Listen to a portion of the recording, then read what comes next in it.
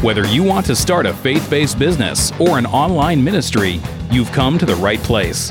This is the Teresa Blaze Show with your host, Teresa Blaze, where she's bringing her over 20 years of consulting experience to the mic. Now, here's Teresa.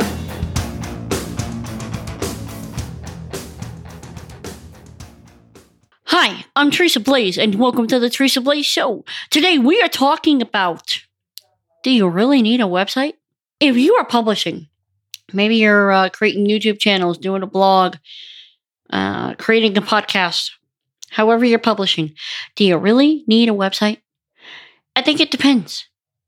If you are creating a personal brand and your goal is to create something where your brand also extends outside of the publishing platform that you're using, then yes, I think you do. There are times when you can start publishing on a Medium or a WordPress.com, which is not to be confused with WordPress.org. I'm not going to get into that here. But if you're going to use a hosted website platform, Weebly and Wix, something like that, if you're going to use a hosted publishing platform, then you may not need a website necessarily. Although I recommend that you have one. If your goal is to create a brand where people come to you and they buy your material, your courses, your coaching, your product, then yes, you absolutely do, no question, need a website of your own. There's no other platform that I recommend other than WordPress, a self-hosted WordPress site. So, do you need a website? Yes, without question.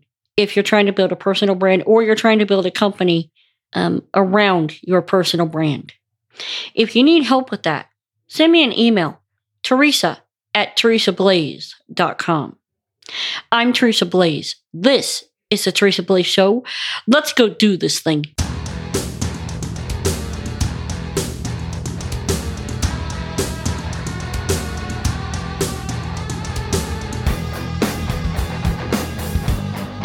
You've been listening to The Teresa Blaze Show. To catch all her past shows, visit www.teresablaze.com.